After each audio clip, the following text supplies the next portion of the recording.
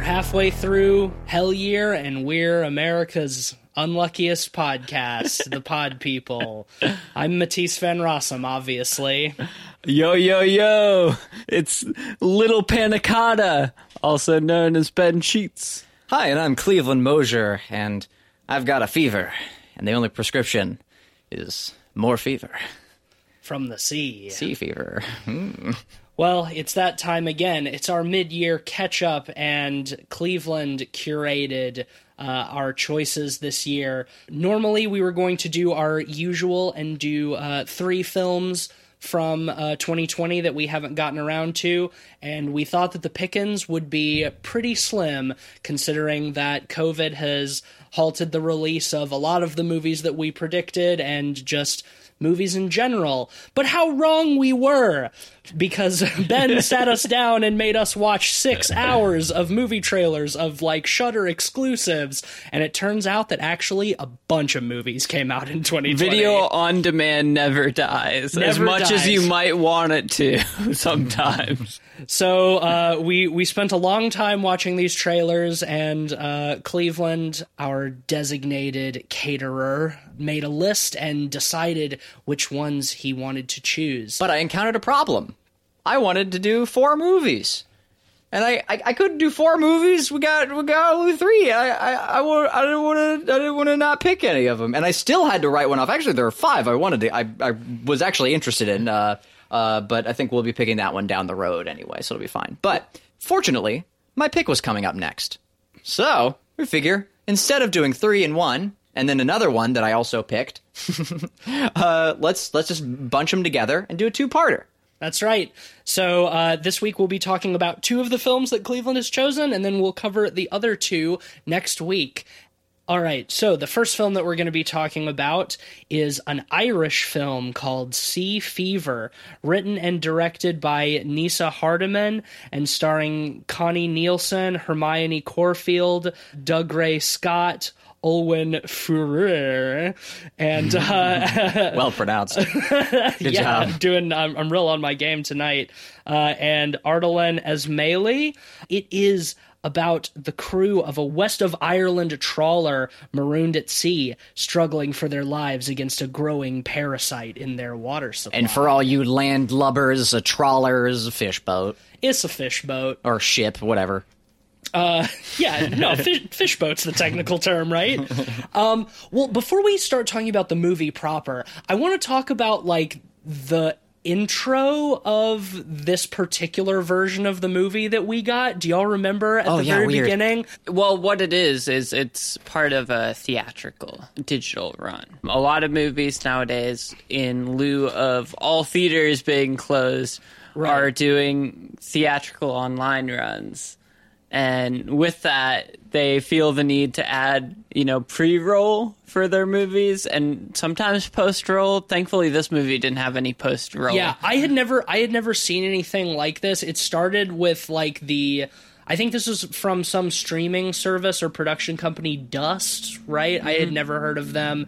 And that started by, just this lady coming on being like, Good evening. Take a trip to the bottom of the sea and discover the paranoia of boats and blah, blah, blah. Yeah, it was like the science of so-and-so with aquatic whatnot. And I was just like, am I at the Explorium? What the fuck is going on? With the brand new film, Sea Fever. It's like, what is this? Yeah. I was a little primed for it because earlier this week I watched this movie Emma. It was on Mubi as with a B? a cinema alternative thing. Did they do something? They did a similar? pre-roll before it, and then they did a little Q&A after the movie, like a pre-recorded you mean after the movie? digital. Yeah, after the movie. After the movie. Can't say I was expecting this one. It was definitely weird, but I wasn't as flabbergasted by it, I guess. It was definitely off-putting, because I wasn't expecting it. But let's dive into this movie. I thought the trailer was very cool. It had me hype. I was very excited to check this movie out, actually. I should know better. Spoilers, I guess. It presented itself as, like, The Thing at sea, which sounds dope premise, frankly. Sounds like a great premise. The film is shot very well. It is quite generally. Yeah, there are exceptions. Most of the movie is shot quite well, I think. You know, it's got a nice aesthetic. It's lit well. You know, there's a lot of this like the kind of stormy gray Irish sea. I overall liked the aesthetic. But it's about our main character, Shaban, who is some kind of aquatic researcher. They try to do it as like a joke more than once, where she tries to explain what she does, but people aren't interested. And similarly, I also wasn't interested when she tried to explain what she did. Yeah, I was intrigued. I like science fiction, like I like hard science fiction, and so I'm usually like I'm super on board for it. And I got a vibe in an interesting way. Yeah, well, like, and I got a vibe off the trailer that we'd see that. Like, she's packing microscopes. She's ready to roll. She's definitely a science-centered main character for sure. And credit to her character. This is probably the last like positive I'll say about the characterization. But credit to like her characterization as being like not a people person. I liked that at the start. Like I thought that was cool. Like she's incredibly standoffish, and she's the epitome of an introvert, and I dug that. I thought it's nice to see like an introverted like protagonist. You don't see that very often, male or female. I think the actress that plays Siobhan gives a pretty good performance in this movie too. The writing might be kind of bland, but like the performance itself, I think she didn't have a ton to work with. Yeah. But I think that goes for all, like the majority of the cast. I don't hold any resentment towards like their performances per se. I don't think that any of them were poor actors by any means. Like they were, they did passably at like what material they had. Well, she is setting sail aboard this Irish fishing vessel to do some research while they fish. She has to like photograph their catches and look for anomalies. Something right because she studies generic. Yeah, she studies like pattern development. Which is incredibly vague, but most of the science in this movie is incredibly vague. Unfortunately, that's where yeah.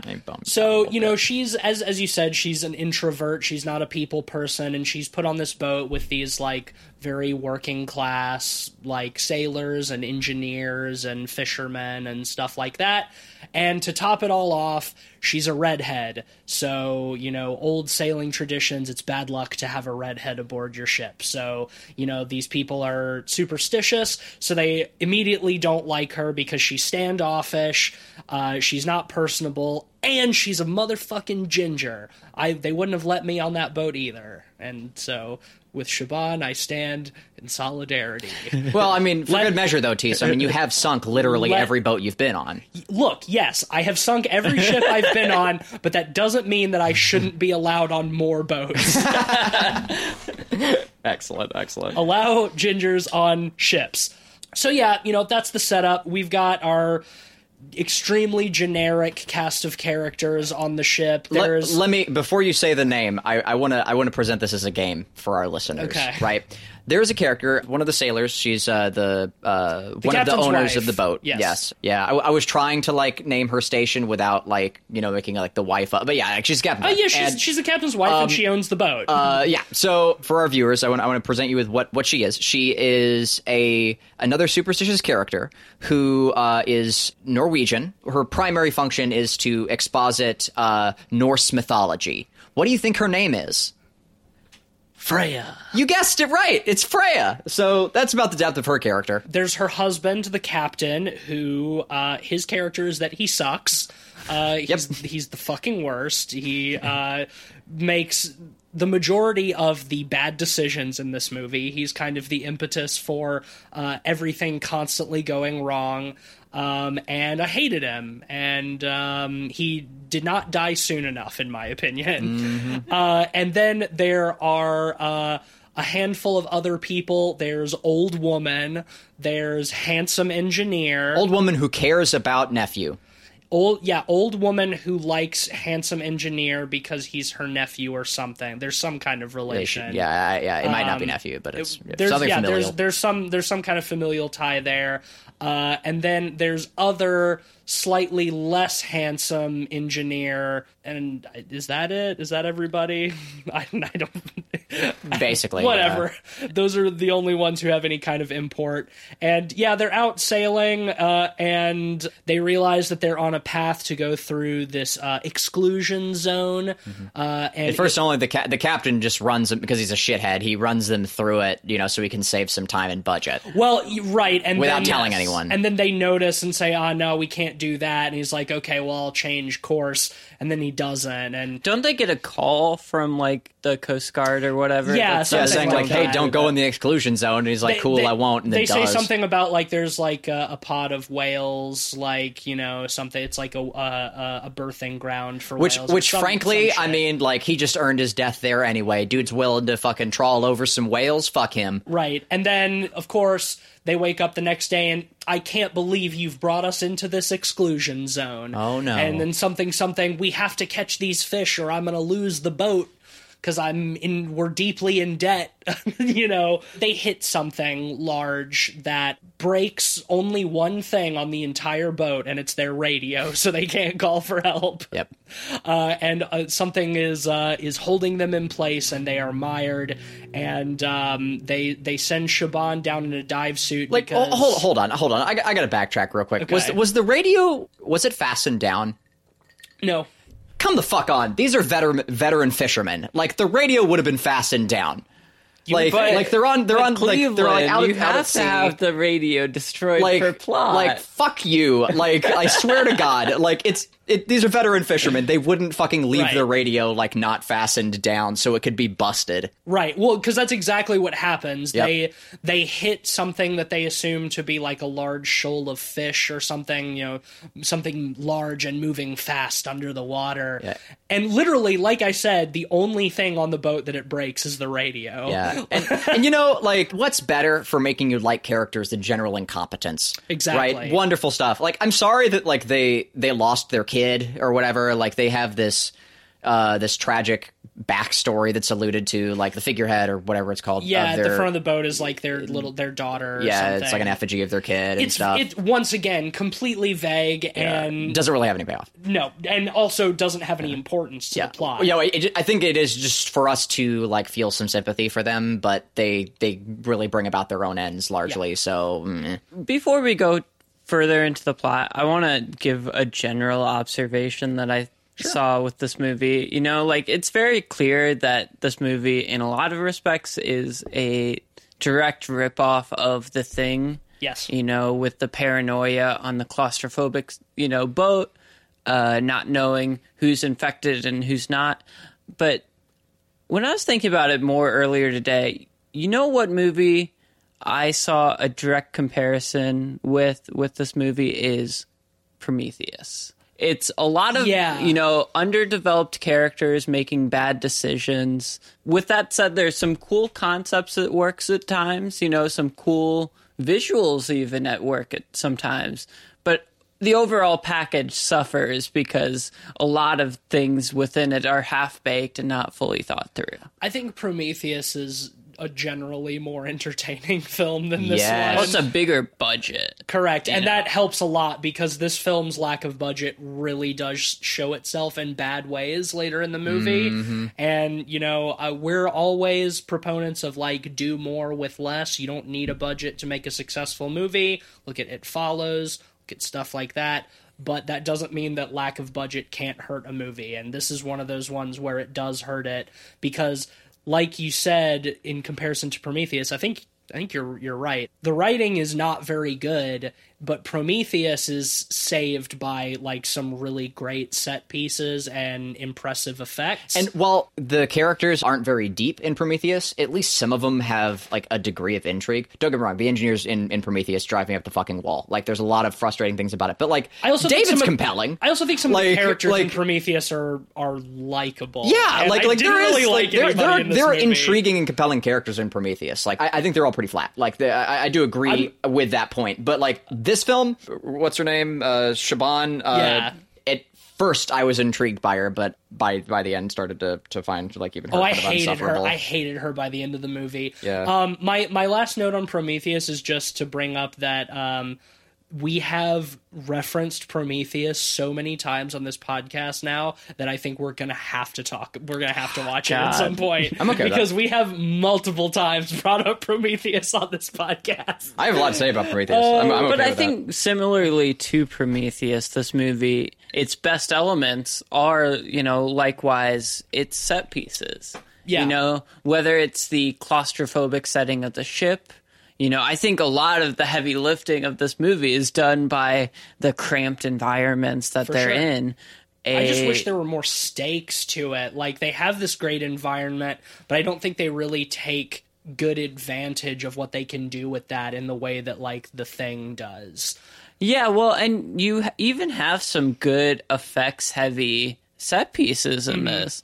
The standout sequence of the movie was the first guy who got infected. Eventually, he keeps rubbing his eyes. the love interest character. A good Yeah, 10, the handsome engineer. a good 10, 15 minutes of the movie. The lead up with know? him, like kind of getting the fever, like wanting to like go for a swim, like while they're out in the high seas. Like, no, we don't do that. Like, what are you doing? That was fun, and I think like Ben, you even said during that, like, oh, this is neat. Like, this is more of this. It's almost like it's kind of it's Lovecraftian. That was me. That was Yeah. you. Okay, yeah, it would be. No, it was very like it's a nice like it's subtle enough. It's not him like getting all wide eyed, going, I got the fever. I'm on the ship. It's nice. He's like, oh, let's go for a swim. They're like, whoa, hold on, slow down, and that's really all we get. Well, of that. it's even implied that he doesn't swim and no one else on the ship really swims, so seeing him want to go for a swim is unnerving, and I think that's really effective. But later on, as he succumbs more and more to the sickness, we eventually see his eyes just explode in a horrific fashion. And it's dope. Yeah, like a little tadpole parasites burst out of his eyes, and it's awesome.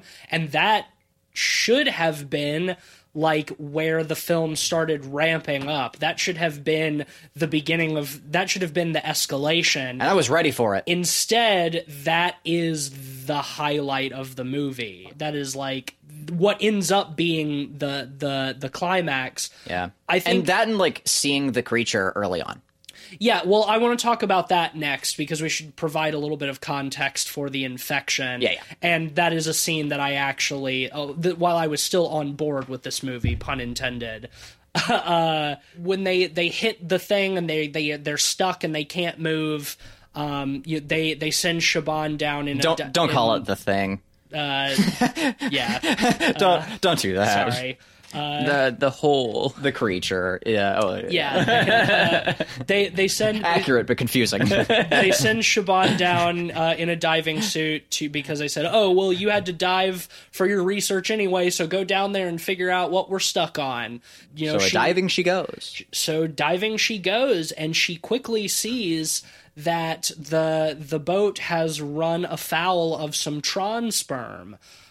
Because that's what the tentacles look like. They look big, glowing blue sperm cells with little mouths on them. But yeah, she sees that like the boat is stopped by like these tendrils that go way down into the depths, into some enormous cosmic butthole jellyfish nightmare. And she's very quickly like, no, fuck no, I want out, and gets out. And we see that these tentacles are like dissolving holes in the ship, and that's really cool with them like peeling away like the dissolving wood and seeing like the little sucker mouth on the outside. It's rad. But here's the thing. Cool. She's the one. She's a scientist who goes down to the water, and like clearly she has some sort of background in biology, like an aquatic biology. Right. Otherwise she wouldn't be on this trip. Even if like that's not her main background, like depending on like how much of her focus is on like patterning and behavioral patterns and whatnot. Regardless, she's smart, and she's the one. Well, the film tells us she's smart. Right. We're geared by all points to believe that she's smart. And like, here's the thing: if your character is standoffish and like non-charismatic, by howdy, they'd better have that going for them. You want to make sure that they come across as like an intelligent character. And She goes down. She sees this definitive alien, right? This is not something that has been seen before. And she's not at any depth. She's just below the immediate surface. Right. There's little to account for it being like something from like the deep trenches. It could be, but like it's something it's unprecedented. It's something unprecedented. Yes. Yeah, like it's not a cephalopod, which is the first thing that she says it could be. Well, no, she comes back up and describes what she saw and is like, I have never seen anything like that. And the captain is like, oh, you're just nervous because we're stuck out here. It's probably just a giant squid. You just thought you saw something different. Yeah. So just like immediately writing off. And it's like, yeah, well, because he hops on giant squid because she says something along the lines of like it's like a cephalopod, or it's something like this or whatever. And he goes, oh fuck, giant squid. I'm gonna nail me one, like Ahab. I did kind of like that, how he hopped on. Is like, oh fuck yeah, I'm gonna get me a sea beast. Yeah, drop the net down. Let's scoop it. Because I mean, who wouldn't? Like I get that. Like fisherman side. Fuck yeah, let's haul in the ultimate catch. She looks kind of like terrified of what she saw, but her analysis of it like is not anything really deeply scientific. Like we don't really get what I would have liked to have been like a nice like biological monologue there. We could have gotten like a really cool combination of shark's eyes or like a doll's eyes and also like a scientist, like biologist perspective. And it could have been cool. Right, and she doesn't stand up for her analysis of what she's seen, She allows herself to just be written off as the traditional hysterical woman, We saw what she saw. Like you said, she's a fucking scientist. Whether she's trying to classify it as some kind of strange subspecies of something that exists, like a cephalopod or whatever. Okay, fine. She has a scientific mind. She would want to try to classify it. Mm-hmm. But for the captain to be like, nah, your eyes were playing tricks on you. It's just a giant squid. I'm going to go scoop it up. For her to not be like, no, fucking listen, it has glowing tentacles with mouths on them. It tried to bite me. Like, it's enormous. Like, she didn't stand by that at all and just, like, allows herself to be written off. Yeah, no marine creature of any size has anything like that. And exhibit B of her being a terribly written scientist is when she goes, she's the person, her character, you've got a whole crew of people. Her character is the one who barehanded touches the corrosive substance. Yes. Yep. In high school chemistry. Yeah. High school fucking chemistry, they tell you to waft the fumes and shit like that, right? But if you don't, I mean, general rule it's of like, thumb, oh, if hey, you don't know look. what something is, don't touch it with your bare hands. Yeah, but no, the one piece of data she does have is it is melting through the hull. Right. Maybe don't touch that. Come the fuck on. Like, where is, like, any amount of, like, caution, like from our scientist character?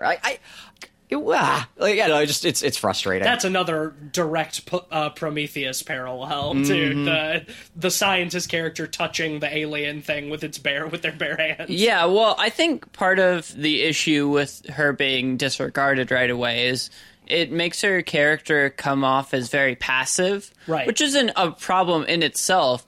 The problem comes, I would argue, in the second half when she does try to stand her ground, and it does kind of ring hollow. Exactly. Because, we saw her get pushed aside easily before without her pushing back. And I'm sure they were trying to do character development with that, kind of have the arc. She's come around and gained her confidence. Or she's just finally had enough. But the thing is, at its core, they're in a doomed environment.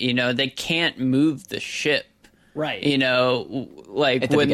When they're stuck on it and he's trying to get the net out even, what is she going to say? We got to leave? She knows you can't leave, Right. It's kind of a weird situation because it's a very doomed situation, and there's no real thing you could say outside of, oh, yeah, don't try to pull this in, you idiot. There was more stupidity to it. I forgot. There's another piece of dialogue where she says, or the guy says, like, oh, hell yeah, I'm going to, like, kill it or whatever and haul it in. And she says, no, it could be, like, an endangered species or something, and she goes to bat for it when it was like, she saw what it was doing. We gotta protect the alien monster. What? Hold on. I don't know about that. Like in that respect, it felt very inspired by like The Abyss, where like they are trying to like help these deep sea creatures. and not always kill them necessarily. Yeah. But you definitely end up killing them. Yeah, which is fun, like, when that's handled, like, more competently and it's not, like, in such a futile setting. Like, in The Abyss, like, they're in, like, their undersea station with all the money in the world, like running it. But here it's, like an abandoned trawler. Like, they have no chance, hardly of getting out of there. Like, the first thing, like, when you look into the depths and see alien butthole monster, like... Glowing alien, monster. Like, yeah, bioluminescent, like, alien butthole monster, like, should just be, like, get the fuck out. Especially, like, like establishing, like, a need for quarantine. The first half, to an extent, worked for me because I felt like it definitely carried that vibe.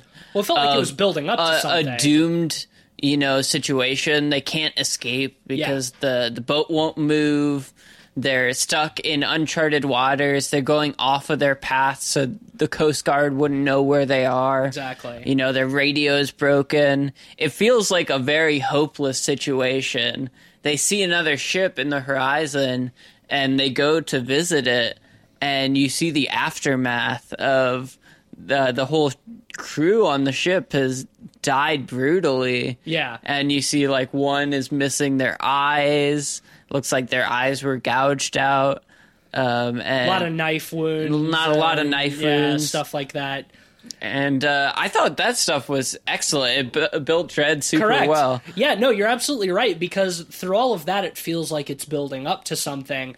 And that's why I was all the way, like, even though the characters weren't particularly interesting and the writing wasn't great, I was definitely still invested through all of that stuff up through when the dude's eyes burst. Because, like, thematically, this is everything I would want. And I think, like, like, that goes for y'all as well. Like, we love nautical. I love nautical shit. I love The Thing. I love everything about this genre that's being presented to me. And for that, like, yes, I can be guarded about that, but also, like, you're already just by premise giving me everything I want. Like, I would think it would be pretty easy to keep me, like, happy and satisfied, like, watching this film. It's a simple enough premise that it should be hard to fuck up. And right. The fact that they ultimately did is what really, really frustrates me, because all of the stuff that we've been describing so far, despite our character frustrations, has been cool. Like the Tron sperm tentacles, awesome. When we see them underwater, cool they design, look cool. Yeah. The practical effects, like when we see the little sucker mouth eating through the ship,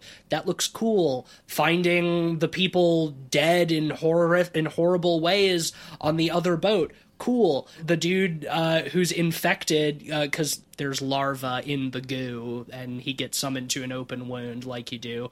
Like, the thing about him, like you mentioned, him wanting to go for a swim after dinner, it's like, when I saw that, I was like, oh shit. So he's like, the creature's like calling to him. That's why it felt like so Lovecraftian. It's like, he wants to swim. He wants to be near it. He's enraptured by this weird otherworldly monster.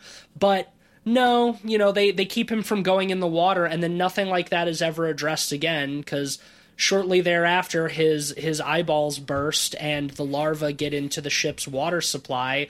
So now it's like, the whole boat's contaminated, and the rest of the movie is just like very lazy, half-hearted attempts to figure out who or who isn't already infected and how to get the creatures out of their water supply. And using very soft science for somebody who's supposed to be like a keen scientific mind. And not only for someone who is supposed to be keen and scientific, but who has the equipment to do better testing. Yeah. With them, we see her looking at like the microscopic larva, like in the goo, like studying it.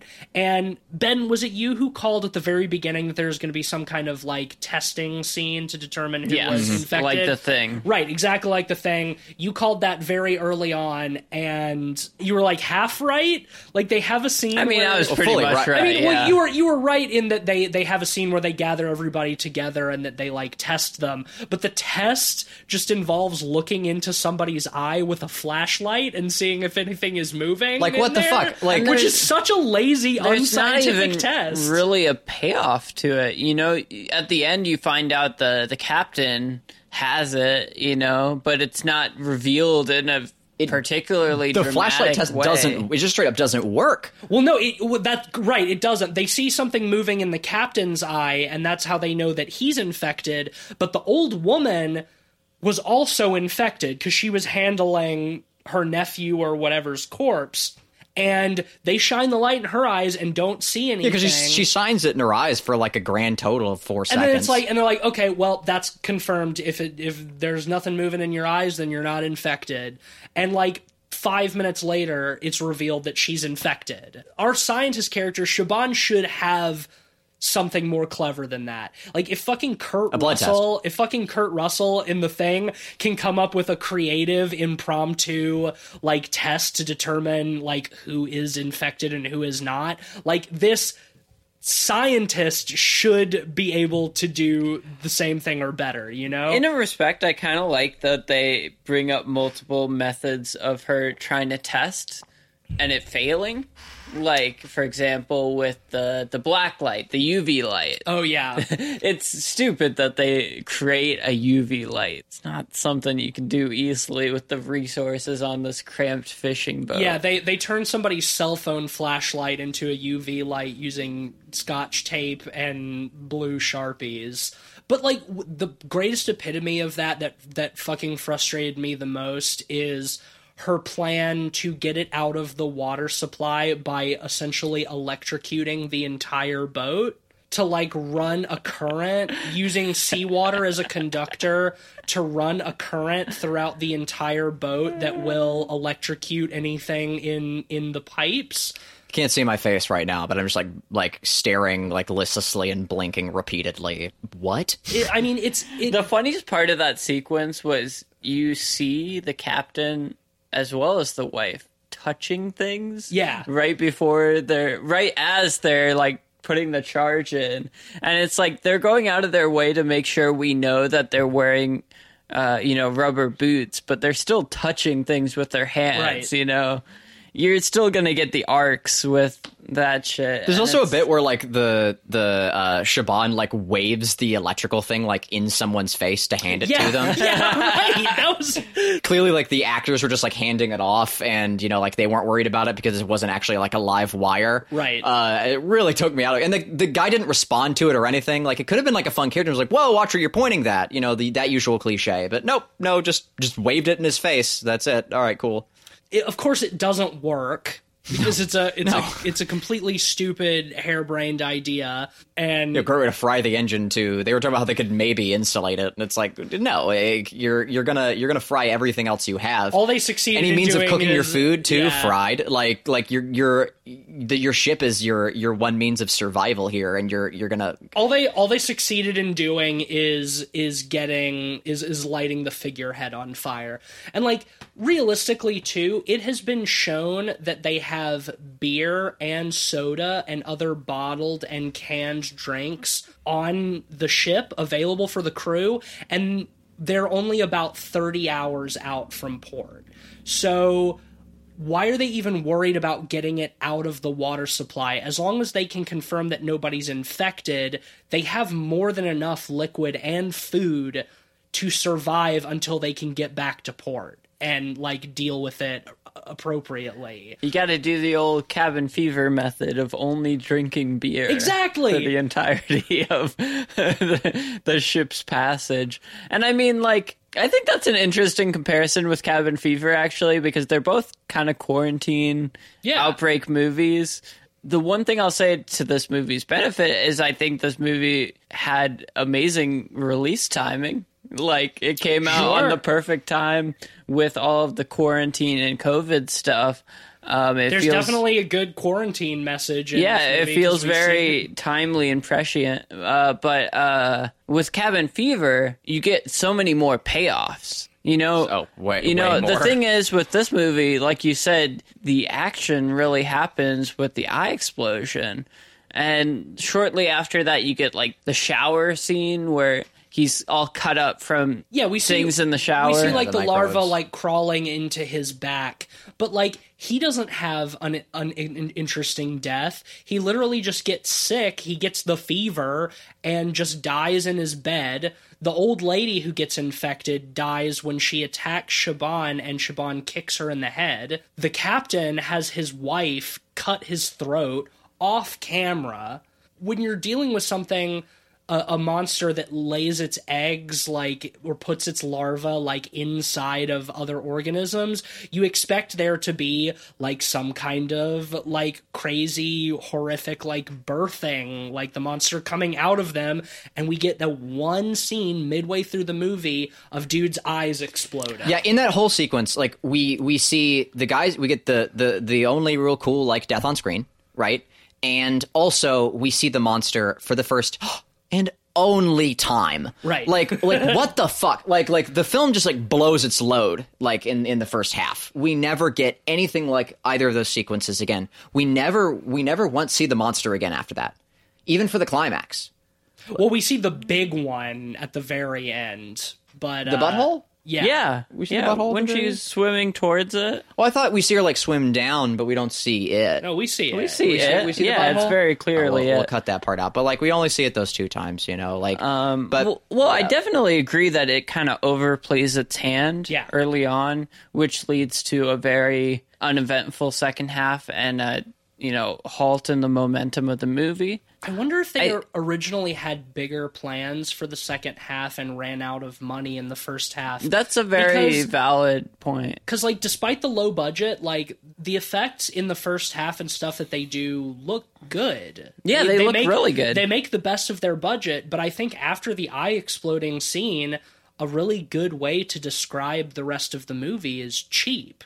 Yep. Well, and I think the eye explosion scene and the shower scene, since they happen almost concurrently, it really sets the stakes and the dread, which does a lot of the heavy lifting in some of the better elements of the second half. But the problem is there's no moment to justify the tension continuing. Yeah. It's obvious that eyes can explode and it can cut into people's backs and do crazy stuff, but we don't really get another moment quite like the eye scene. And because it happened about halfway through and nothing happened afterwards, it really kills the momentum.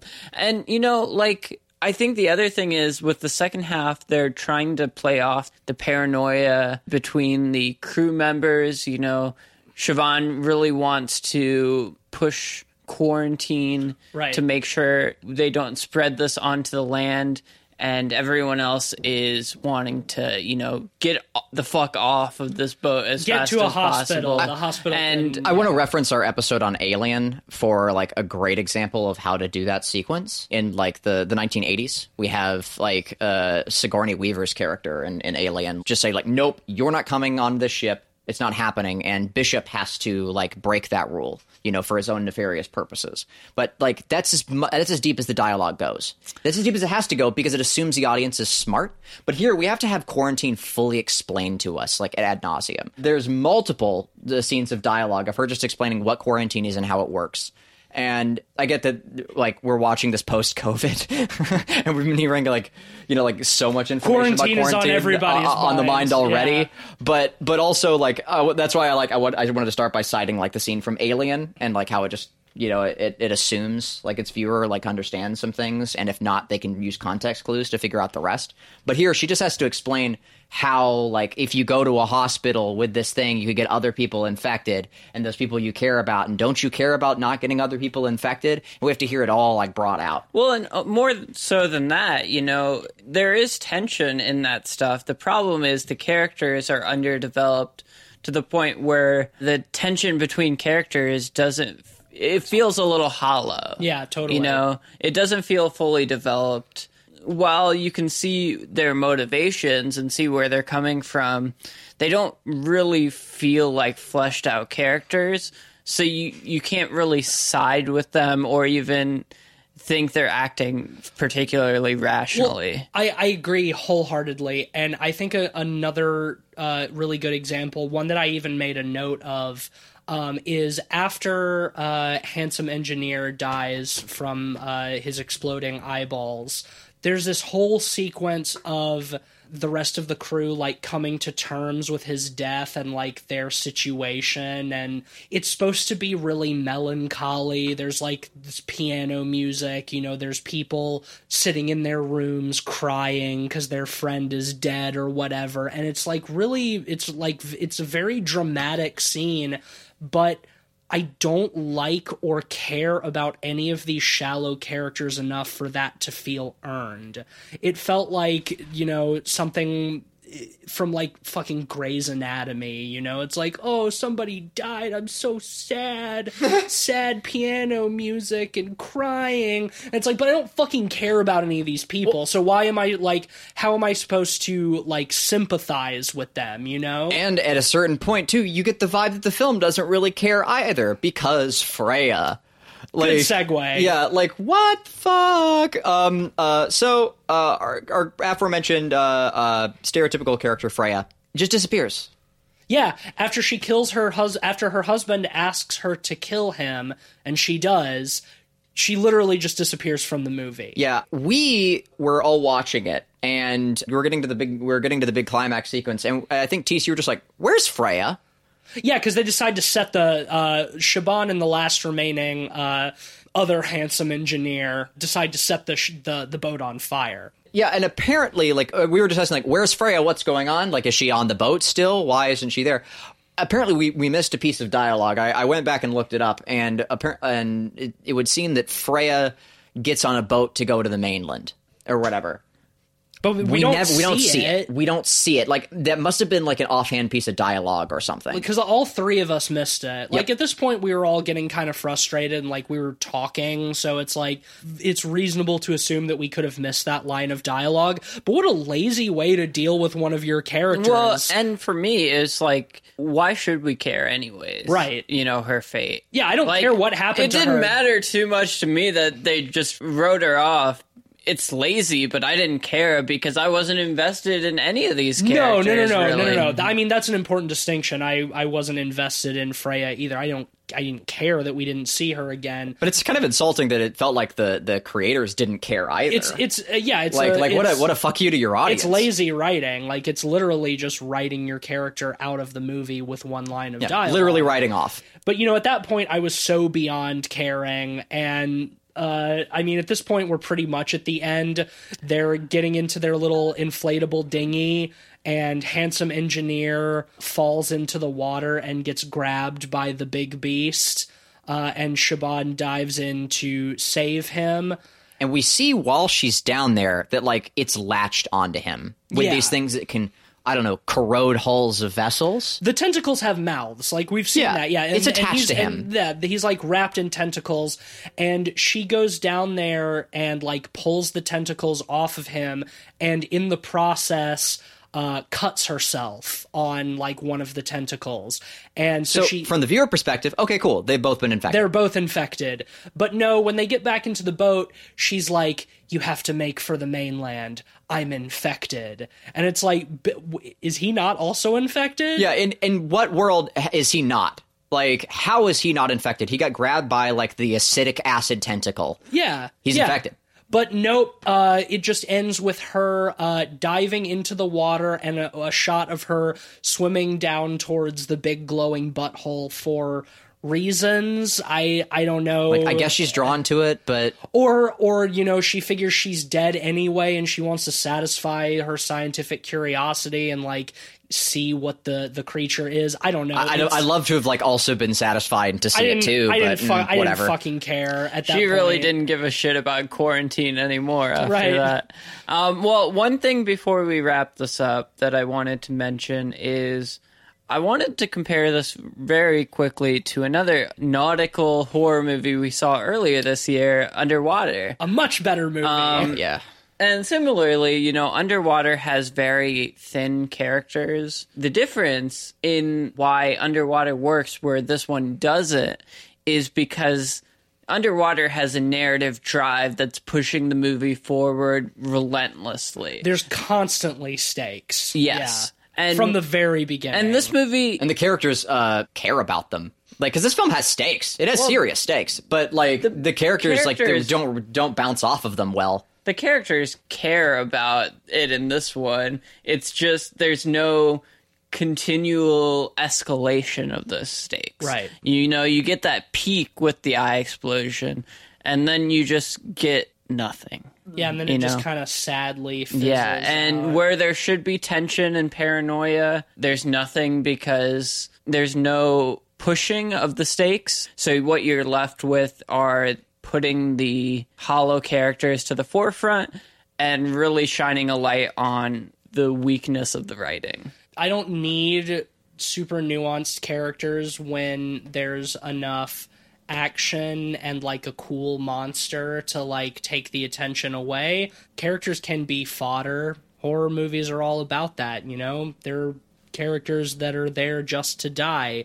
But like when there's not any actual like action in the movie or nothing particularly exciting, then like being forced to focus on underwritten characters is frustrating and kind of insulting.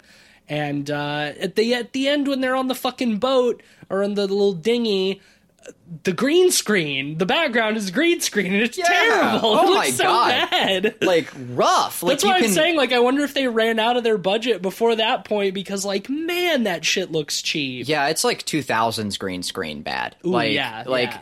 the it's nighttime, but you can see like the green screen, like green reflected on them. The edges aren't cut perfectly around their head all the time. You can see the green. The lighting Yeah, on it's the thrilling. the lighting on the characters doesn't match the lighting in the environment. Yeah. Like all these kind of like little telltale things. Like that's a big old green screen. Yeah, and rough, and it makes me wonder. I think you were very right that about halfway into the film, something happened, and they lost a portion of their budget. Either someone backed out, or I don't know what. Or maybe it was just poorly managed, and they realized at that point, oh shit, we're out of money, and we gotta make some serious, quick rewrites to be able to do this for cheaper. And yeah, whatever the end was going to be for the film was not what was envisioned in any capacity, and even by the time they had started with production. Because honestly, I hope that was the case. That's my guess. I hope that was the case because it's the alternative is worse. That they just got lazy halfway through and it just petered out. Like that's worse to me than them running out. Well, Because I doubt there they are- shot this all sequentially. Probably not, but you never know because there is a pretty dramatic shift in quality around the middle. Probably wasn't shot entirely sequentially, but it could be. Some people do shoot sequentially. Here's the thing. There are essentially, I think, two directions this film could have gone in to be gratifying.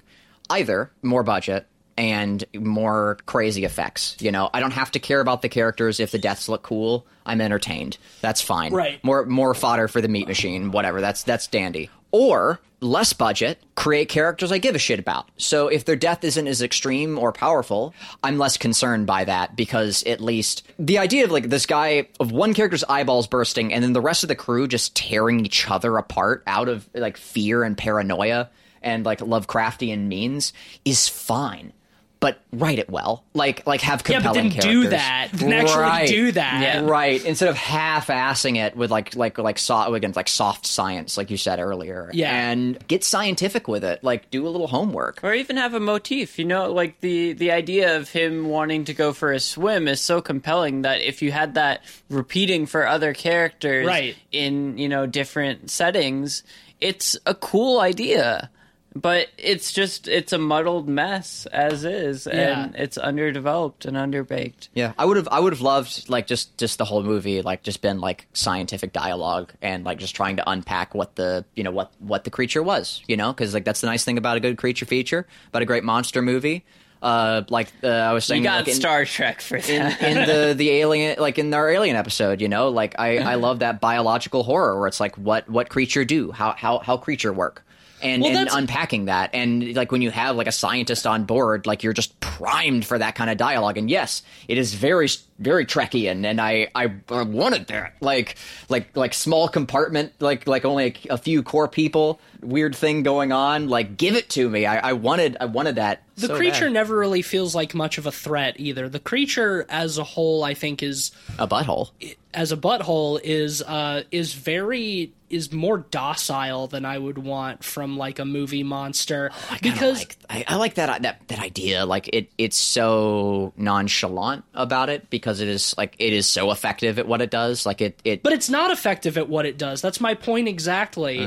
When they see it for the first time, when it grabs the boat, they say, "Oh, it probably thought the boat was a whale or whatever." And she goes down there and she stabs one of the tentacles attached to the ship, and another one kind of like hisses at her, like bares its teeth. But the creature doesn't attack her. She just gets back up on the boat, and then after they come back from the other boat, they're like, "Oh yeah, we found some really horrible shit over there." And one of the people on their boat was like, "Oh, well, enough about that. Good news. It let us go." It just like let go of the boat. Mm-hmm. Yeah, well, the idea of the creature being kind of a parasite for whales is cool. You know, like having brain worms on a whale level infecting a whole boat. Yeah. That's cool conceptually. Exactly. Then that's all I meant, is like that, the premise of it is cool. The practice was poorly handled. Because that's Azathoth, like this like mindless eater, that's the Annihilation, in Annihilation. Like that's cool. Like the idea of like it just being like a big butthole sea Azathoth cancer. Like I'm here for it. Right, but it's not even doing any of that. Like no, it's not. It lazily latches onto their ship, leaves some goo around that gets people infected, generally through their own incompetence, and then it shows back up again to kind of half-heartedly attack the guy who falls in the water, but lets him go very easily, despite the fact that it is like a vast Cthulhu-sized beast. The fact that she's able to just pull its tentacles off and swim with him back to the surface, that's not a threatening, scary monster. I wish it would have made the sanity affecting elements of it way more clear. The movie's called Sea Fever. I want some fucking madness. Yeah. I want the virus to spread madness. And that you can do low budget. You don't need an actual creature for people to start acting insane. And you get elements of that in the first guy. Yeah. That's the coolest element of it, He starts to kind of go crazy. Yeah, like the best thing we can say for like the Lovecraftian Madness is dude wanted to go for a swim. Right. Like that was the peak of it, and that's not much of a peak. And the thing is too, like the idea that we're positing that it was luring him, like it had infected him and it was calling him, that's all stuff that we're projecting on this. The movie does not suggest that in any way at all. So like even that cool concept is something that we are projecting onto the film. I'm going to go ahead and rate this because we need to move on. Yeah. But I thought the trailer looked fucking awesome, and I thought this movie had a lot of potential, and it ended up being a pretty serious dud. Overall, thought it was pretty boring, had some cool set pieces, but it blew its load way too early. And, not an overall good time. I'm going to give it a 2.5 out of 5. Well, I'm not quite as negative on it. I think a lot of the claustrophobia, the cramped ship does a lot of the heavy lifting in this movie, where some of the writing fails. The ship and the production design and the set piece itself in the single location really furthers a lot of that tension. With that being said, the writing leaves a whole lot to be desired. While it is shot well, and it's not as upsetting as some blatantly bad horror movies that we have seen on the podcast, it's certainly not particularly good. I'm going to give it a 3 out of 5. I don't think it's bad, and I think, if you had it on in the background, it's not like offensively bad or anything, but don't go out of your way to see it. 2.5. 1 point for the eyeball, 1 point for the butthole, and half a point for the ship. That's all I got. I God damn it! You could have had a pretty damn fine movie. The premise alone, just give me the thing on a ship. That's enough. Oh, that's enough for me, and it wasn't. Bummer. Bummer. That will give Sea Fever an average of 2.7 out of 5 pods. And we shall move on. Indeed.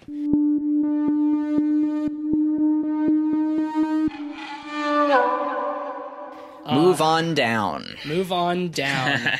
To provide some context, before we talked about Sea Fever, we recorded a good probably 45-minute discussion on this next movie, and Ableton crashed inexplicably and the audio file was corrupted, so we are now having to go back and do this again. So sadly, this is probably going to be a somewhat abridged and truncated version of our previous discussion. Yes, this episode is brought to you by...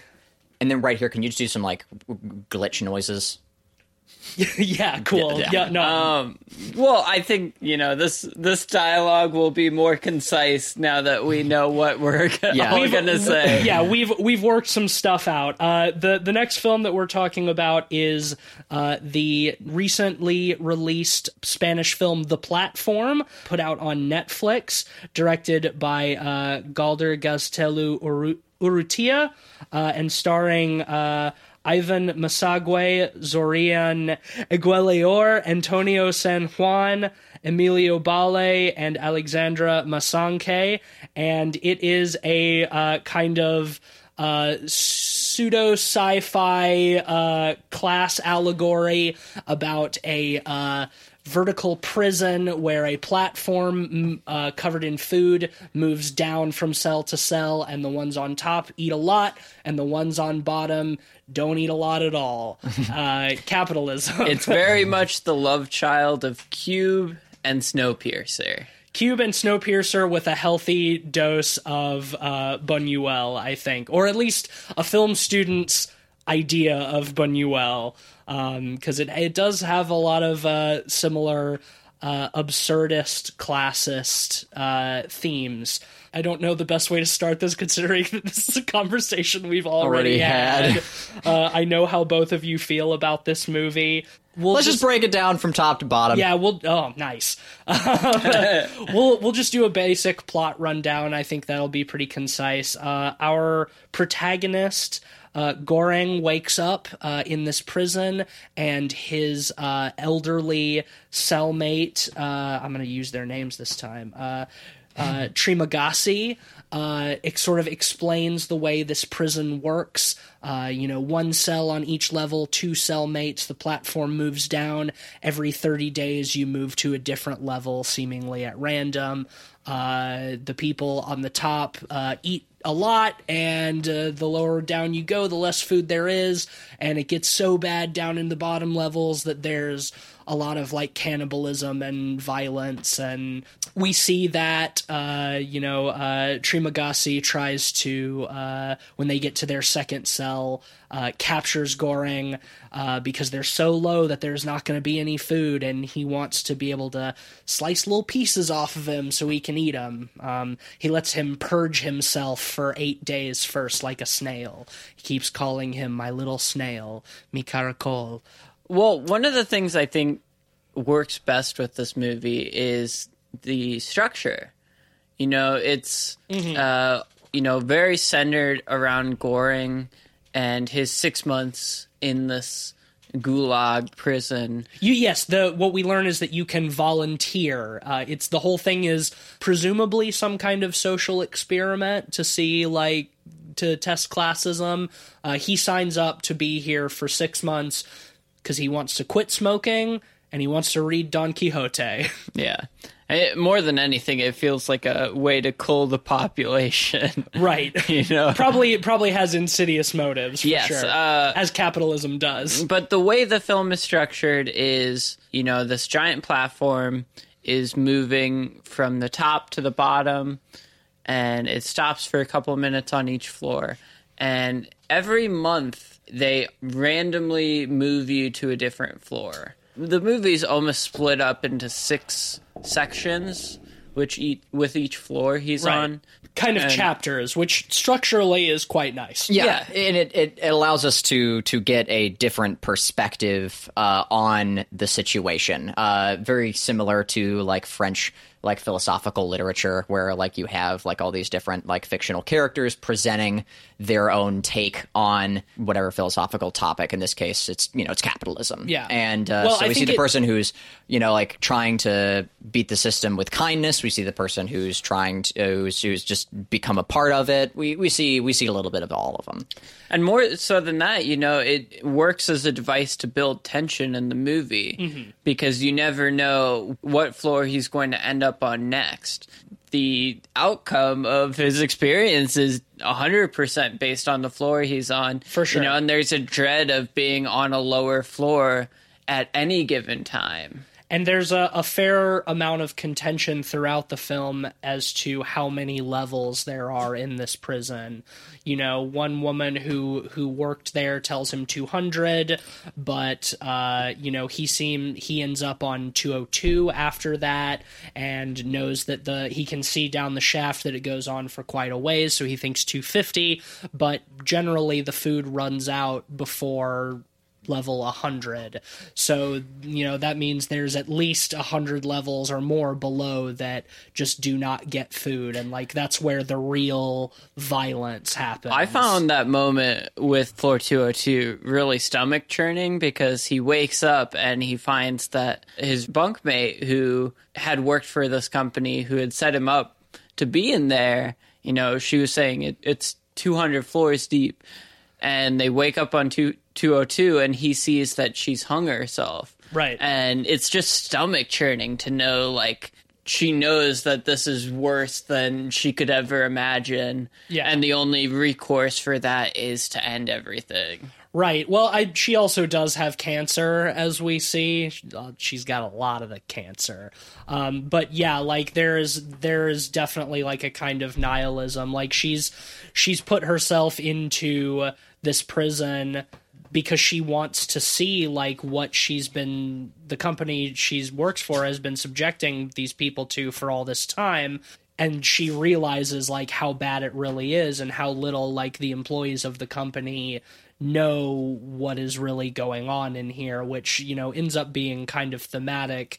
And, I have my fair share of theories that the company, the people at the top, know precisely what's going on here.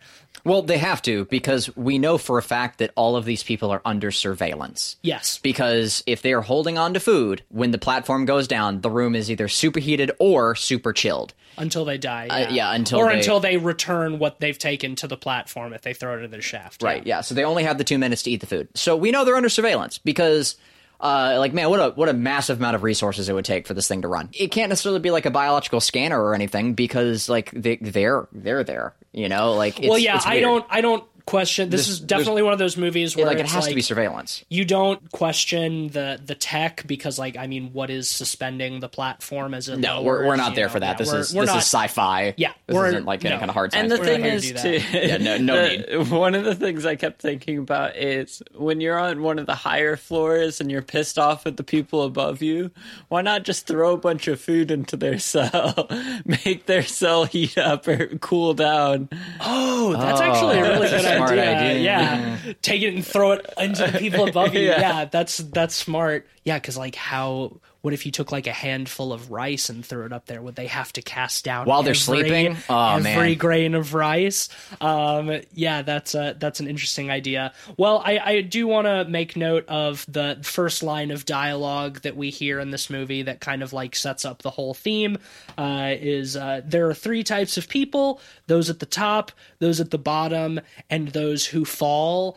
And we see all of those 3 types of people throughout this movie, and I think that the idea that they're moving people around onto different floors is kind of saying that like your class, your place in your class can change, and that it may change you because of your elevated or lowered position, because the people at the top can fall to the bottom, and also there are people who physically jump to their death and fall down the shaft. Yeah. Well, and I really like how it directly shows how the higher you are up, the less empathy you have for the people below. Yeah. Just because you got yours, fuck them. You know, it's that type of ideology. And that ideology seems to extend no matter how far down it goes. Like, even when they're on, you know, a lower level, fucking Trimagasi still, like, pisses into the level below them just because, like, even though they're low and there are many, many people above them, there's always somebody lower that you have an advantage over in some way. I think that makes good sense. One of the ideas of this movie that I do think is quite effective, because I think a lot of it is pretty heavy-handed and very, like, surface-level Marxism. The one thing that I do like is the idea of, like, forced solidarity, which becomes, like, a major theme in this movie. You know, Goring is kind of... He starts out as, like, an idealist, you know, saying, like, whoa, well, if we just convince everybody to only take what they need, you know, to ration the food, then it'll get all the way down and everybody can eat. It's like the people up above just need to stop, like, hoarding it and gluttonously gorging themselves on it. Trimagasi tells him, is like, well, change doesn't happen spontaneously. It has to be forced. Yeah, and you get multiple examples of that in really interesting ways. Another example of that is the second roommate, the one who used to run it that has cancer. Yeah. She believes that if everyone rations out what they have, it would be easy for everyone to survive. We find out later that that's obviously not the case. Right. She makes little plates to send down to the next floor, and they don't respect it at all. You know, it's one of those, I got mine, why care about the people below me? Right. I'm up on a higher level this time. I'm going to take advantage of it and eat as much as I can while I have the chance. That's another aspect of, like, the constantly shifting positions, is that if you've experienced the bottom, when you're sent up to the top, you're more inclined to hoard what you didn't have access to before, because you don't know, like, when you're going to be sent back down below. So might as well take advantage of it while I have it. And Goring has to force the people below to go along with their plan, because he says, if you don't do what the lady says, I'm going to shit all over the table and contaminate all the food, and then nobody below here is eating, you included. So, and you have to do the same thing. You have to tell the people below you and threaten to shit in their fucking food if they don't. And it's like, that works for a time, because the people want to still be able to eat something, right? And not have shit in their food. Well, yeah, and on top of that, the bunkmate wants to try to convince the people above them to do the same, right. But it's very clear that you can't shit upwards, you know? Yeah, Goring says as much. You can't force solidarity on people that have more power than you know? Which I find kind of interesting. It kind of has a nihilistic streak to it. That it really shows the narcissism and lack of empathy of those in positions of power and in positions of material wealth. I think the reason, like, it really feels so narcissistic too is, like, in this very specific, limited and controlled environment, that is the case. But, like, in reality, like, leverage is not, you know, necessarily a ladder. Like, it's, you know, it's three-dimensional. Like, there are many means of obtaining leverage. So, and you know, it's a little more varied and complex. There's lateral shifts too. I mean, that's, you know, the movie in a nutshell. It's more than lateral. Like, it's a shallow metaphor. It can be very effective, but it's not that deep. Yeah. And I think complicating things kind of diffuses the reality of situations where material wealth is the central factor. You know, there might be other factors of power, but those intersect with wealth primarily.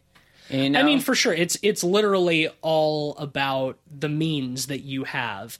And I think it's worth noting, too, that for the most part, people who are cellmates, who are on the same level, cooperate, generally. until it becomes a you or me kind of thing, when the means are gone completely in the lower levels. But like, well, while there's still means, like there's solidarity among like the same class level, but not with above or below. And I think that's interesting. I think it's a little simplified, because I think that it can extend in different directions, more so than it does. But it provides an interesting dynamic, and that you always end up with the same bunkmate, unless your bunkmate dies. As long as you're both alive, you end up on the same level together. Should we go ahead and start talking about like the third act and why it works until it very much doesn't? Yeah, I can lead in a little bit. Okay. There are a lot of things I enjoyed about this film. The first two acts, in particular, adored them. I don't necessarily need the allegory, the metaphor to run that deep to have a good time and to be entertained. That's fine. For the most part, it serves that purpose well enough until we get to the ending. And what I'll say is the making of this film, the actual craftsmanship of it, I have little to no complaints about. The practicals, fantastic. The use of like the one location. In the same vein as Cube, killed it. Much. Did a great job. There are many things to enjoy. I like the authoritarian, like perfect kitchen up top that we get cuts of, and of course the score is awesome. Now that said, God damn it, the ending really rubbed me the wrong way. Yeah, it left quite a bad taste in my mouth. Do you want to do the part, or I can do it? Yeah, I'll try to breeze through it pretty quickly. So Goring meets Baharat, this guy whose one item that he's brought in with him is a rope. Every prisoner is allowed to bring one item with them, anything they want. Goring brings Don Quixote. His first cellmate, Trimagasi, has a Samurai Plus. Samurai Plus, a knife that a self-sharpening knife that he bought off of a telemarketing ad. And his next cellmate, she brings her wiener dog, Ramses II, with her. Of course the dog dies. But anyway, Goring meets Baharat, another kind of idealist who wants to use the rope to climb to the top and escape, and he thinks all I gotta do is convince the people above to, hold on to the rope and pull me up, and then I'll be moving through and won't bother them. He literally gets shit in his face, like they literally shit in his face over it, which is very on the nose, but it's entertaining at least. But anyway, Goring decides that, hey, he convinces him the best way for us to get to the top is to first go all the way to the bottom. Let's ride the platform all the way down, and we'll force people to take only a ration that they need so we can feed everybody all the way down. We'll force solidarity. We'll stand here with weapons and keep people from taking more than they need. They meet this old wise man in a wheelchair who tells them, well, okay, that's good, but not enough. First, what you need to do is take the most beautiful, nicest, most delicious plate on the platform and protect it and ensure that it makes it back up to the top, which as a message I think is cool. It's like showing the powers that be, like, look, we have forced solidarity. We could all ensure that this lovely panna cotta made it back up. We don't need this. And there's also this lovely, like, fuck you message to it as well. It's like you're like sending this like incredible dish back to the kitchen. It's like such a snarky like idea. Right, it's literally like you think you have the means, but we don't actually need it. Like we're stronger together. Your schemes won't work. So I think that idea is great, and it's a great setup for a climax of them descending all the way down and having to fight off people. Trying to take more than what is warranted. It's very fun. It's very directly Snowpiercer at times too, with all the combat, and it's very violent. Brutality. It's bloody. Yeah, there's some good visual gags where you get to see like what items other people have brought. Like one dude brought a surfboard, one guy brought an inflatable kiddie pool, so there's just these two fat naked men just like sitting in like this shallow little water, which is pretty apt for the movie, I think. So like they're going down and they get to the very bottom and they realize that the shaft has gone much deeper than they thought. There are actually 333 levels, and at the bottom they find a child, the child of this crazy woman who has been riding the shaft down looking for her child and murdering people along the way the whole movie. This very ambiguous, quiet figure. Well, one cool element we should mention as well is when everyone on the floor has died, it just continues down. It doesn't stop at all. Right. So you get this great little bit near the end of that where it just keeps going down floor after floor. Yeah, it's just not stopping at all. People being dead over all of these floors. Goring's second cellmate, the woman who worked for the company, told him that that woman's just crazy. She didn't come here with a child. We don't allow anybody under 16 in. There are no kids here. So, he thinks that she's just like a crazy woman. And they get down there and find that, there is a child here. There's been a child all along. Baharat dies of his wounds, and they kind of descend eventually into the lower level, the darkness, just this void, a massive dark room. And then Trimagasi, as a hallucination that Goring has been continuing to see him as, you described it, Cleve, as kind of like the devil on his shoulder, like kind of taunting him, tells him that like, the child is the message, not the panna cotta, and that message doesn't need a bearer. So Goring gets off the thing and just stays down there in the darkness as like the kid rockets back up to the top or like slowly ascends into the light, I think. And then rockets up because the thing shoots back up the shaft. And then it rolls credits, and it's such a frustratingly soft non-answer to like the problems that this movie is like. Well, and I think one thing with it too is, since we talked about this earlier, the first time we went around, I think I can lay this out a little more concisely. I think where a lot of the crux of this movie is surrounding forced solidarity, the act of sending the kid up by themselves is a very passive symbol. Yeah. You have to rely on the kitchen and the people in the kitchen to do something about it. The movie has stated before, you can't shit upwards, Right.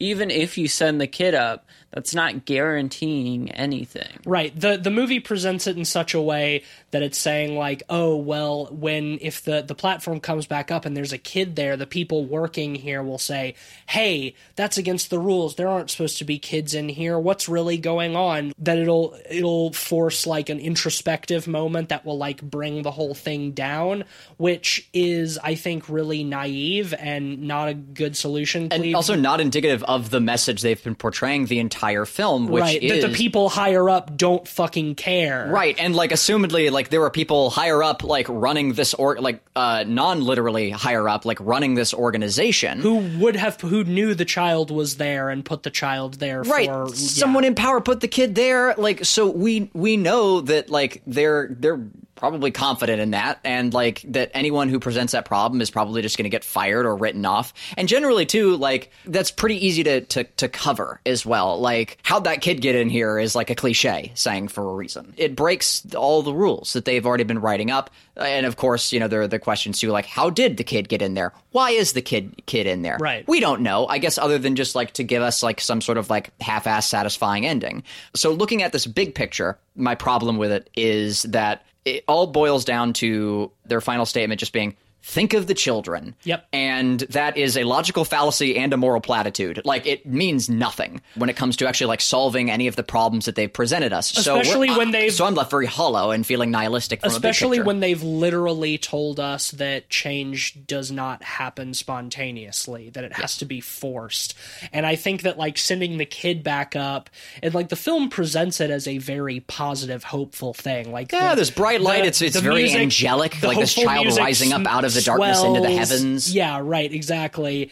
And that's not forcing change. That's literally sending a think of the children message, which is ineffective when you're dealing with people that don't have empathy, which is what would be required to set up and profit from this system.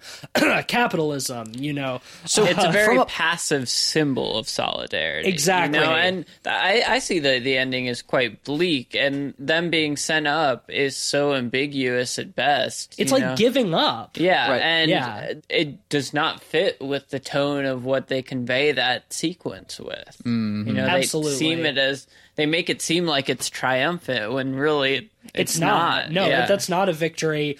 After the movie was over, Ben suggested a fantastic alternate ending that I much would have preferred. Before we do, I have a couple more points on it, Okay. because like that largely covers the big picture, the issues with it thematically, but also like small scale.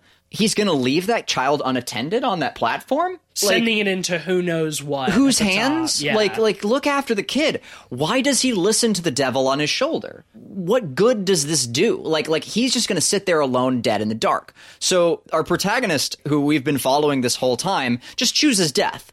Yeah, At the end, for no reason. His sacrifice doesn't do any good. He is much more useful staying alive and going back up with the kid. Like, if you can go up holding the panna cotta, you can go up holding the kid. Right. You know, and keeping them safe. Especially considering that, like, Trimagasi as, like, a human character before he was a hallucination, before his death, is constantly telling Goreng that he is naive for trying to fight, for suggesting that he can make change, you know, that he can convince people to have solidarity. Like, he mocks Goreng for it.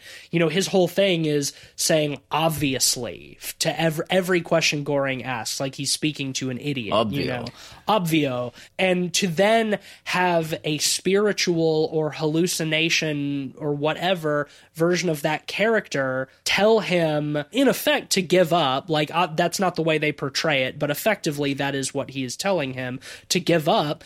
And then Goreng does it and feels good about it, and that's like, it's supposed to be a good thing. Like, it's a completely mixed message that makes me wonder if the filmmakers really knew what they were trying to say all along. Right, because here's the thing. Also, mechanically, like within the world setting, it doesn't work because we don't understand why this child is there. Like, and how the child could have survived. Right. Because this child has been here for like 5 or 6 months. Or longer. Or longer.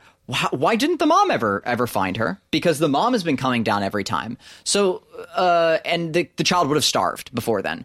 So the only answer is the child has been like placed in this room at this point for some reason, which again plays into the puppetry of it all, meaning that our main character is just still a puppet and nothing comes through. So like there's no, from really like big picture to small to even mechanically, large-scale world motivation, our protagonist's motivation, or even just the world building itself, the mechanics don't add up for this ending. It just works from no perspective for me. I think from a filmmaking perspective, they were trying to do the Cube ending, the ambiguous simpleton going into the white light. The innocent, yeah. The innocent. But the thing is, where in Cube it's much more ambiguous because he walks out and there's no loaded ideology as much in him walking out. It leaves the viewer much more ambiguous to what that implies. Also in Cube, our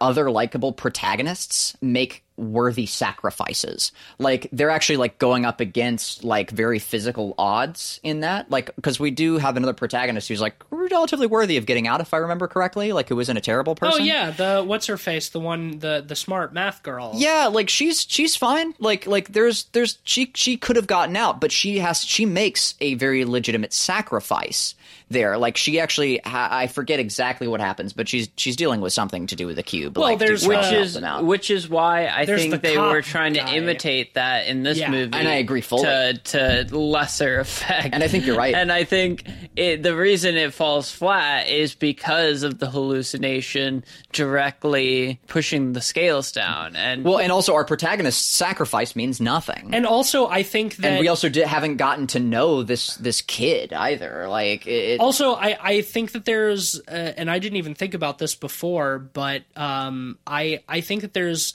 something that's kind of insulting about applying the only the innocent is worthy of salvation message to like a classist thing, as in like you have sinned because you have been placed in a place where you have to sin to survive, by powers outside of your control. It's not very Christian, I'll tell you that. But therefore you're not worthy of salvation because you've had to be down in the muck. Like, I don't like that. No. I don't like, that's not hopeful to me. Like, yeah, it's a really fucking shitty ending. And can we talk briefly about Ben's alternate ending? Oh no, we got to. Yeah, sure. So I think this movie emphasizes the idea of forced solidarity. When they're starting to go down on the platform, I thought it would be a way better ending for them, instead of trying to ration out the food as far as they can, to try to get as many people onto the platform as they can to take them all up to the top. You gotta force the solidarity. You can't shit upwards, but you can bring a fuckload of people upwards and force some solidarity. But you can't shit upwards, but you can clog the toilet until it explodes. Exactly. And yeah, I think that would have been such a more satisfying and like genuinely uplifting and like powerful ending. We would not have even had to see what happened when they got to the top. That's not even what's important. It's the idea that they are all rising to the top together to take on whatever is up there. And you could cut to credits there. You could cut to credits when they get to the top and seeing the shocked faces of the people in the kitchen, like preparing the next day's meal. That would be a so much more satisfying ending. Yeah, and don't get me wrong, like, it's satisfying to see these two characters beat the shit out of people and all of the violence and that. Like, it's great. But like the visual element of seeing all these people, piled onto this platform and huddled up together going up is just as striking of a visual. And I think you could still have some of the action too, because like of course there would be those who don't want to get on the platform. Like there would be those who still say, no, I'm going to get my food while I can. I'm going to grab my share while I can. So you still have the room. You still have the room for the action. You still have the room for the katana guy, which is one of the best parts of the movie. None of that is diminished, but instead your climax builds to like a much more like satisfying, defiant ending. And I think that for a movie like this, that is like obviously trying to say something about class awareness. Obvio. Class awareness is really fucking important. I think it's good to have messages like this in movies. Fucking commit to it, Don't muddle it with a not only narratively unsatisfying ending, but also an ideologically soft ending. Like, what does that really say about like the film's message overall? Is that like you can just say like, oh yeah, it sucks to be shit on by the people over my head, but maybe they would be better if they considered the children. I think that shit is soft. Yeah. And it's such a bummer because we're set up so beautifully with the platform like cutting back to the platform rocketing back up after it's been to the bottom. Right. Like we see a person at one point do like just like cut in half because they were like clearly like, they were like looking over the side at the wrong time or something. And the idea of like all these people huddled together as it's like rocketing back up to the top, and ding, it gets to the top, and you see like a scared guard or whatever as all these guys with their weapons and shit, you know, like are running off the platform, would have been awesome. Or just them riding up to it, you know. Yeah, but instead, like, I'm left, like, while we were watching the movie, I literally said, no, please don't cut to credits a second before it did. Like, I was like, oh, don't cut to credits here, please. You did that with Sea Fever, too. I did it with both movies. Yeah. Like, no, don't cut to credits. No, and then, don't cut to credits, and then both times. Yeah, well, yeah, and the thing with this one is, like, I'm fine with it having an ambiguous ending, but, like, the ending it has now is muddled in what it's trying to say. I think with the ending I proposed, for example, it would have been much more clear in what they're trying to convey. Yes. You know, even if we don't know the outcome of what happens with that. It would have carried the message through to the end. Yeah, exactly. And there's a coherence to that with everything they've been saying up to that point. Mm-hmm. Yeah. Yeah, because it's just like, if you're going to present me with all these problems, give me a solution or something. Like, even because this is a fantastical environment. Like, it's a weird setting. Like, and you have to write off a lot of things going into it. So we're already there. Like, engage in the fantasy. Give me like some sort of like functional solution, and it doesn't. It's a shame. It's a shame. Or at least one that fits within your world building. You know, like that makes sense. But totally. the kid in no respect makes any sense. Big disappoint. Do you want to go ahead and rate, Cleve? Yes. Why don't you just sum things up so, nicely? I know that half of our discussion was about how much we didn't like the ending, but there's a lot of great movie here. To just reiterate everything I've already said, you know, the craftsmanship is fantastic, and I was thoroughly entertained up until that point. So it was still a delicious feast that left a bad taste in my mouth at the end. But so I'll still give it a lot of props for it, and I would recommend, like, if you like being entertained and, you know, you can get past like a kind of a flop of an ending, like, you'll have a good time watching this movie. I think, like, you'll enjoy yourself. So I'm gonna give it a 3.5. It was close to a 4 or a 5. I would have been just, you know, like, a few things changed. I think I would have really enjoyed this film front to back. Yeah, and I think it's hard for me to really dock too many points for essentially the last couple minutes of a movie. Yeah, I definitely don't hold like a huge amount of resentment. Less I think that it sounds like we do. A good chunk of the movie was conceptually interesting. It's shot really well. I think all of the acting is pretty solid. The writing is pretty sharp for the most part, minus, you know, a few sloppiness with plot holes and stuff like that, and, you know, stretches in logic or, you know, rules. But overall, I think it's a solid movie, and I think it's worth checking out. You know, I think it's simple in what it's trying to say. It's not particularly deep, but I don't think that means the ideas conveyed aren't necessary, especially in these times. So I think it's worth checking out. I'm going to give it a 3.5 out of 5 as well.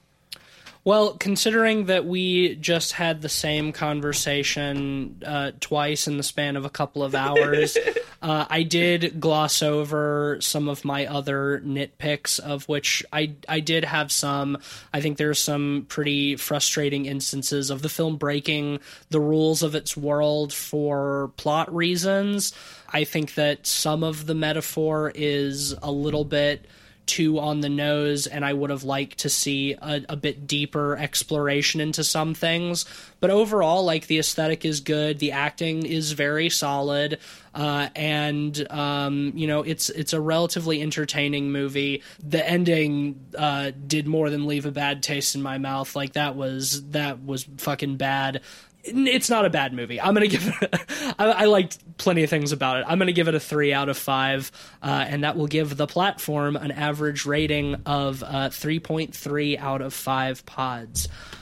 Well, next week we're going to be doing part 2. Cleveland, do you want to go ahead and reveal what movies we're going to be talking about, or would you rather save that as a surprise? We didn't explain what these were going to be beforehand. We're going to be talking about Shrek 2, and Garfield that 2, everyone Tale loves. of Two Kitties. Garfield 2, A Tale of Two Some Kitties. say that is the scariest horror movie of all time. Both of these movies from 2020. Yeah. So get hype for Shrek, and that's going to be next week. All right. Well, I'm going to try to wrap this up quickly because I'm genuinely scared of Ableton crashing again, and I won't be able to deal with that twice in one night. So if you like the show, leave us a nice rating on Apple Podcasts and a nice review. Hit those 5 stars. Let us know what you think of the show. Follow us on Twitter at PodPeoplePod, and check out our Letterboxd as well at letterboxd.com/PodPeoplePod. You'll find a list of all the films we've talked about on the show with our average ratings and links to those episodes. You can follow me on Twitter at Deep State Ozzy. I'm on Twitter at Mr. Sheets. And I'm occasionally tweeting for Light Arc Studio at Light Arc Studio as we continue to put out the next big patch of our game, It Stares Back, in early access on Steam. You know the drill. You can also check out my work on ArtStation if you search Cleveland Mosier. I'm doing all kinds of spookies and not spookies and D&D characters for commissions and stuff like that. So if you want some cool art painted up for you, shoot me a message. Maybe we can work something fun out. All right. Well, come back next week for part 2 of our mid-year catch-up as we see what other dregs 2020 has to offer. Goodbye.